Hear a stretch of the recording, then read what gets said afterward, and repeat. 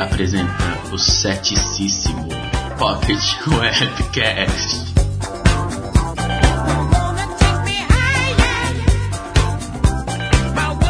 Olá, pessoas, animais robôs e extraterrestres. Aqui quem fala é Gabriel e entradas das horas são das horas. Aqui quem fala é Matheus e eu tenho a Oblivion miniatura. No primeiro, acho que também no segundo, se pá também no terceiro, a gente falou sobre loucos. Tá. Eu tava viajando, o que você tá falando assim, mas beleza. E eu, como exímio atraidor de loucos, estava saindo do terminal central, aqui de Londrina. Aí eu vi um sinaleiro, eu tava olhando o sinaleiro, esperando ele fechar, vendo se ele ia abrir ou não. Aí eu olho um pouco para baixo, tinha uma pessoa dançando no meio da rua. Aí eu falei, firmeza, a dança era escrota. Firmeza. Aí o sinal abriu, o louco continuou lá. Aí o ônibus ameaçou ir, o louco apontou o dedo como se fosse uma arma e ficou tipo apontando pro ônibus. Aí guardou os dedos, sabe, na parte traseira. E depois tirou e apontou de novo. Tipo, mano, pá, eu atiro em você. Eu fiquei tipo... Ai, caraca, loucos everywhere. Mas eu já quase passei de louco também, escutando Nerdcast. Ah, isso aí eu já... Vixe, tô escutando podcast, eu tô rindo no meio da rua, cara. Eu nem ligo mais direito. Mano, aquele Nerdcast, o último especial Dia dos Namorados, puta que pariu. Na hora que o Marcelinho começou a falar, nossa, eu dei ataque de riso. Foda, eu cobri o rosto, eu cobri a boca. Não. Eu cheguei em casa rindo. Mano, eu cheguei em casa, eu gargalhei tudo que eu tinha que gargalhar. Louco everywhere. Louco everywhere. Isso aí.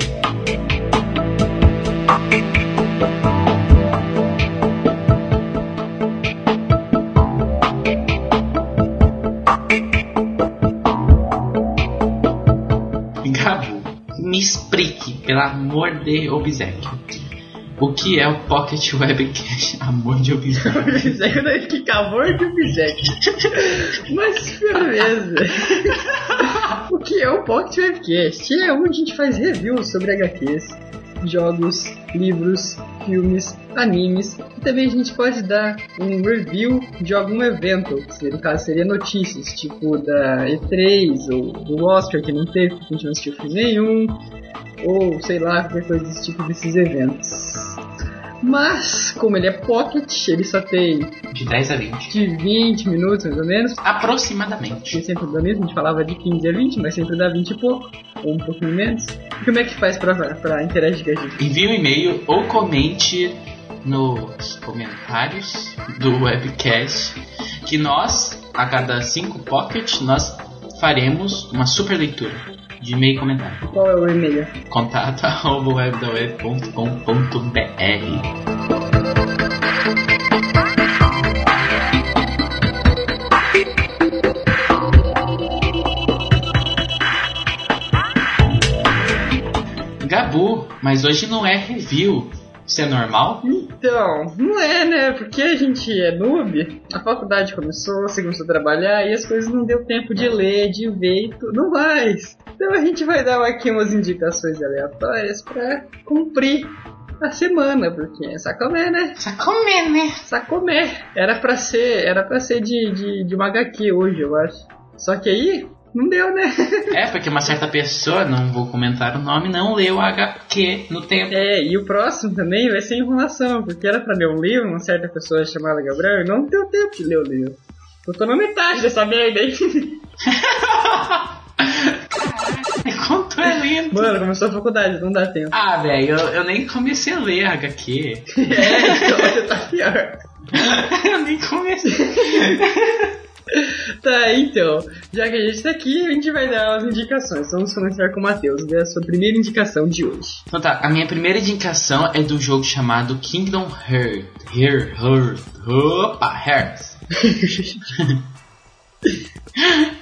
É um jogo que foi lançado em 2002 para Play 2. Mas, olha!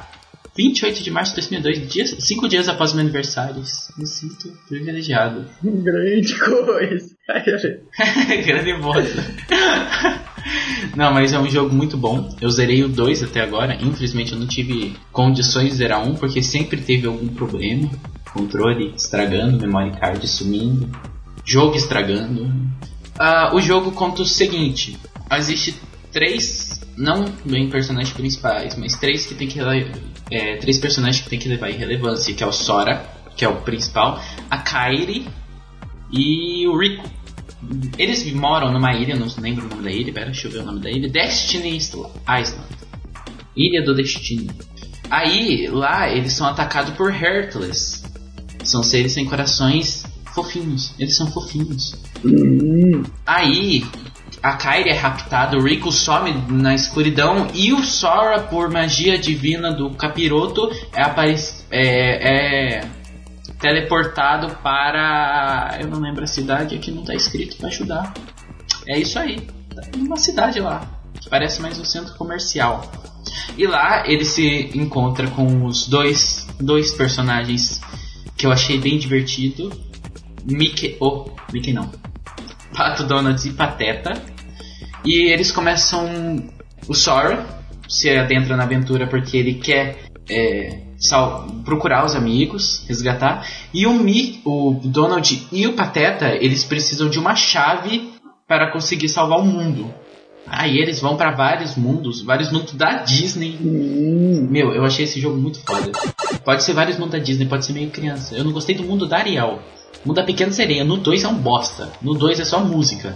Mano, é um saco, você não tem ideia. No 1 ainda é legal, mas no 2 é uma bosta. Mas eu acho bem legal. Cada um com o seu... Cada Kingdom Hearts com o seu vilão principal. No 1 é a... Alguém... Sabe a bruxa da Bela Adormecida? Não, sei. Não sei o nome, mas eu sei. É a Malévola. Ela, a vilã principal do Kingdom Hearts 1. É muito massa, velho. Simplesmente da hora. E a arma é a Keyblade. E uma delas é a Oblivion, por isso que eu tenho ela em miniatura. E qual que é a nota, mais ou menos, assim, por todo, sei lá? Olha, sinceramente, deixa eu pensar. Eu não vejo ponto negativo. Eu vejo ponto negativo no 1 em comparação ao 2, porque eles mudam a forma de girar a câmera, mas eu não acho que isso perde ponto. É só difícil acostumar, que um é com analógico direito, hoje o outro com R2, L2. É um pouco difícil acostumar, porque no 1 eu corro com o analógico pra virar a câmera e eu só me fodo. Mas deixa eu pensar. Toda a interação, ataque em conjunto, blá blá blá, 5. Blá blá, 5. Então, como indicação, provavelmente vai rolar uns 5 grandes aqui, né? Não, velho, é simplesmente assim. Eu acho foda, porque conforme você vai no mundo, tu torna o personagem principal do mundo um aliado. Você substitui ou o Pateta ou o Donald. Eu sempre substituo o Pateta. Pô, o Pateta é da hora. Só pra informar, o Donald é tipo um bobo da corte, um maguinho do reino, e o Pateta é um guarda real. Só que ele só usa o escudo. Tipo, se a gente vai no mundo do Hércules, o Hércules passa a ser o seu aliado. Mulan, eu achei muito foda fazer parceria com a Luan. Da hora, tem que jogar esse jogo aí.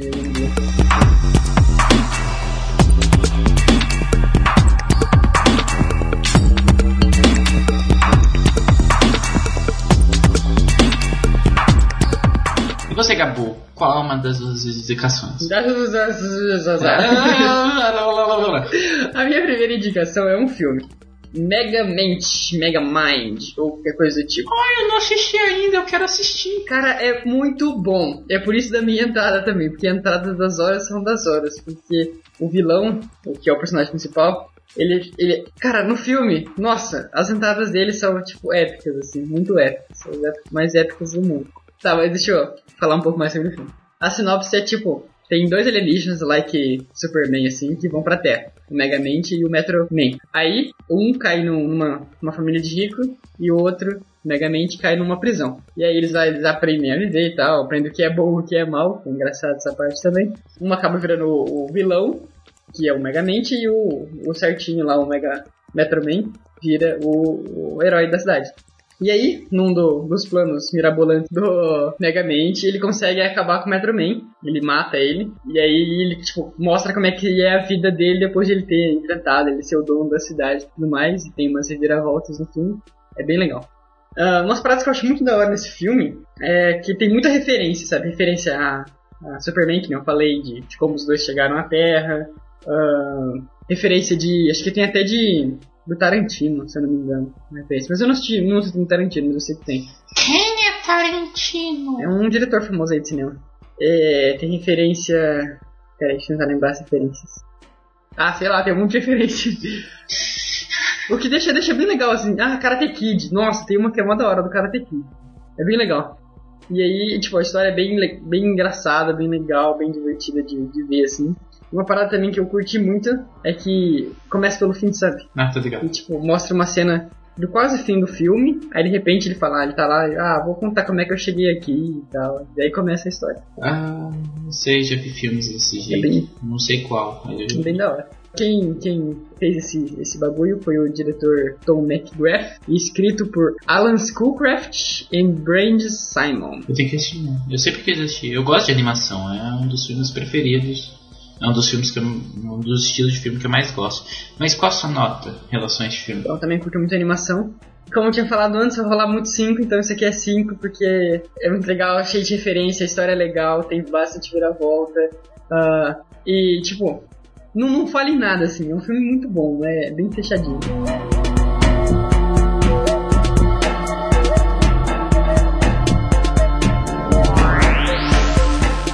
E a sua segunda indicação? A segunda indicação não é um jogo estranho, porque geralmente eu falo de jogos. É um livro. Matheus Super Leitor. Só que não. Super Leitor. A Batalha do Apocalipse foi um livro que o Gabu me indicou. Uhum. Eu tenho ele autografado. Você tem o... Você também é a Trogafó. Trogafó a Batalha do Apocalipse? Aham.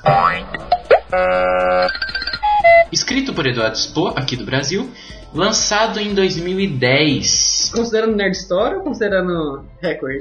Por quê? Considerando Wikipedia. Porque inicialmente esse livro foi lançado pela Nerd Store. Eu não falei porque foi lançado, só falei o autor, que foi lançado em 2010. A primeira versão dele foi lançada pela Nerd Store. E tinha uma capa lá, que é a capa que tem atualmente. E aí foi relançado com outra capa também pela Nerd Store, com uma segunda edição. E aí depois, ficou bem famoso, a Record comprou os direitos e lançou. Sério que a Record comprou os direitos? A Record que agora é a editora, entende? Que era da Nerd Store, os direitos do livro. Claro que é do autor, falando da editora em si, né? Quem publica. Então tá, a arte feita por Stephen Stolling é a primeira arte. Não. Que tem no seu livro. Não, a minha é a que tem a primeira, que é uma arte aleatória de um cara alemão, se eu não me engano. Que ele curtiu e colocou. Stephen Stolting. Esse aí é do Estivador, esse aí é a outra versão. É a mais épica. Então não sei, tô perdido. Mas e aí, 2010, mais ou menos. Podendo ter erro de 1 ano. Ou mais. Nossa, tá bom, né? Que faz tempo que tem. Pera, deixa eu ver um bagaço aqui. Opa, perdão! O livro foi lançado em 2007 no Jovem Nerd. Aí, ó, falei. 2009 de novo. E depois 2010 pela Verus. Verus? Não é Versus? Só um minuto. Verus. Tá escrito Verus. É Verus mesmo? Eu não sou cego. Esse chato. Não, é que eu achei que aqui tava escrito errado. Daí eu fui olhar no meu livro e é Verus mesmo. Caraca. You don't say! É que eu sou a Fanabelt que eu leio errado. Sempre achei que fosse Versus. É da Record. Um selo da Record, isso aí. Eu vou ler a sinopse, porque eu gostei desse primeiro parágrafo de sinopse. Há muitos e muitos anos, há tantos anos quanto o número de estrelas no céu, o paraíso celeste foi palco de um terrível levante. Um grupo de anjos guerreiros, amante da justiça e da liberdade, desafiou a tirania dos poderosos arcanjos, levantando suas armas contra seus opressores. Expulsos, os renegados foram forçados ao exílio e condenados a vagar pelo mundo dos homens até o juízo final.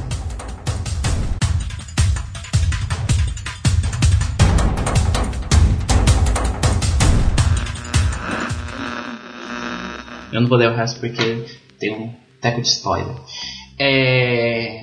Os anjos renegados que se voltaram contra Miguel, porque Miguel, o arcanjo Miguel, queria dar fim à raça humana por pura inveja. Isso, porque os anjos não têm livre-arbítrio, os humanos têm, e eles tinham inveja disso. Opa, mas por que Miguel queria acabar com os anjos e Deus? Exato. Deus está dormindo. O 7º dia passa, segundo o livro, até hoje. Desde o término da criação do mundo até agora. Aí, quem ficou responsável pelo mundo foram os 7 arcanjos. 5. Um deles, Miguel. 5. Não são 7? São 5. Eu acho. Errei. Rafael, Miguel, Gabriel. Lúcifer e o cara que escrotinho lá, Daniel, eu acho. Vamos ver, é isso aí, 5, perdão.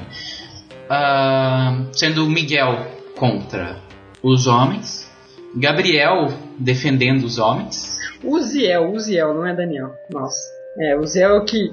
Não é spoiler, ele morreu no começo. Ai, que triste, eu não lembrava, faz tempo que eu li esse livro. Tá tipo no primeiro capítulo, então não é spoiler, ele é o que morreu no começo, não é? Aí, Ablon, personagem principal da Batalha do Apocalipse, se vira contra ele junto com algumas pessoas e é renegado e vai viver na Terra até o Apocalipse.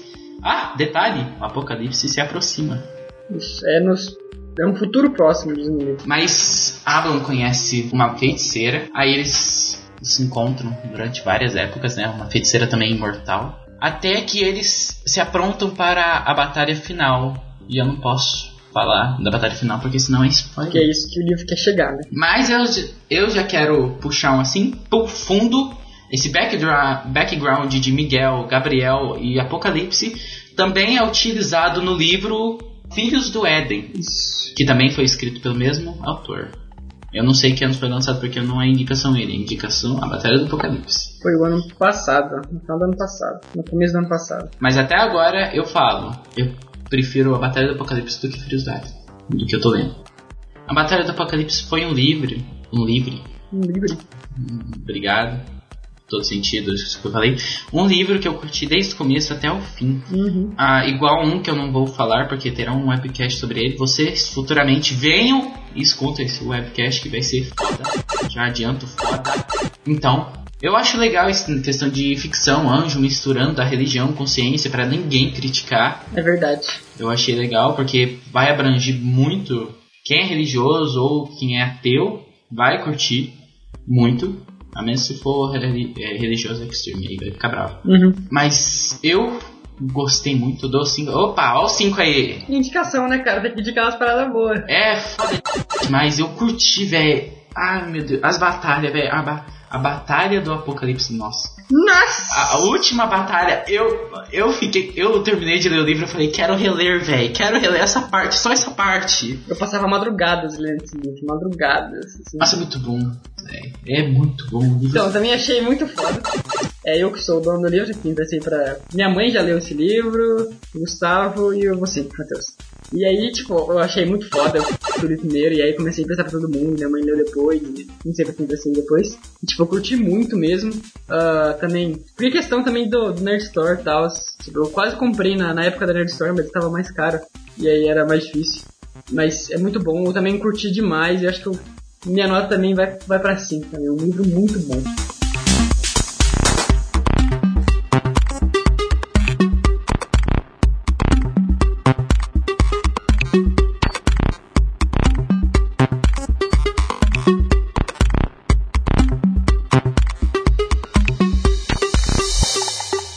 Tá, e você, Gabriel, sua última indicação?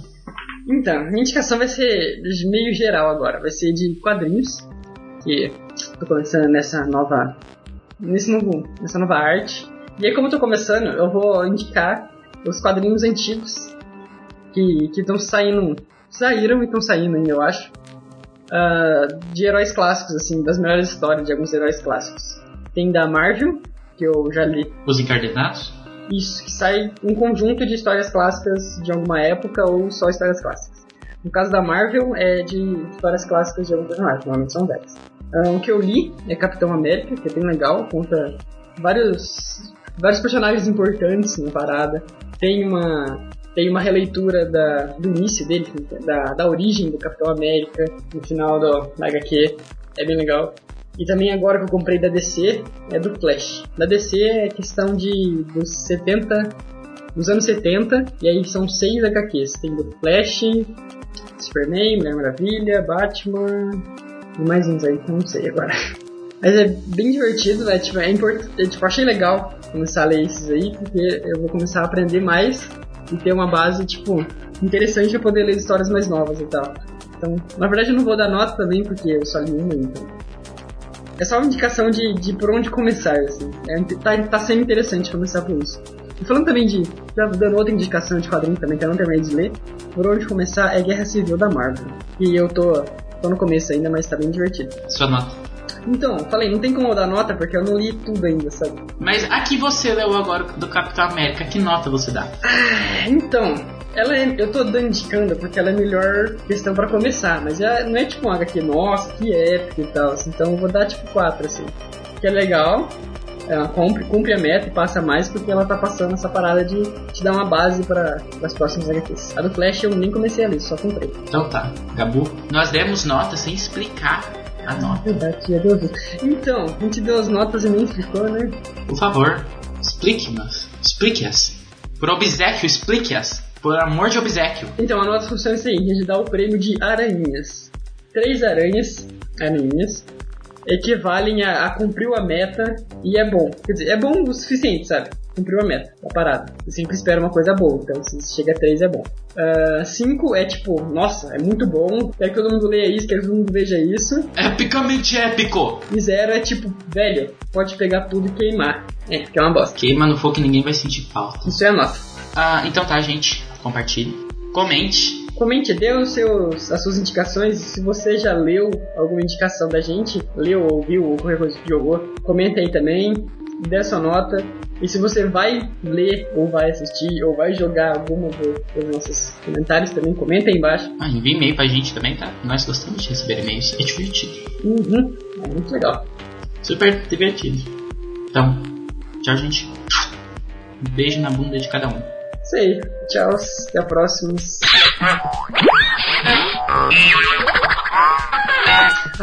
Nossa, deixa eu contar uma piada escrota, só de aleatoriedade. Ele tá rindo, deve ser uma bosta de físico. Se for de físico, nem conta. Por que os hobbits não vão na terra dos elfos? Eu vou me arrepender, por quê? Porque lá tem Legolas. Tchau. Que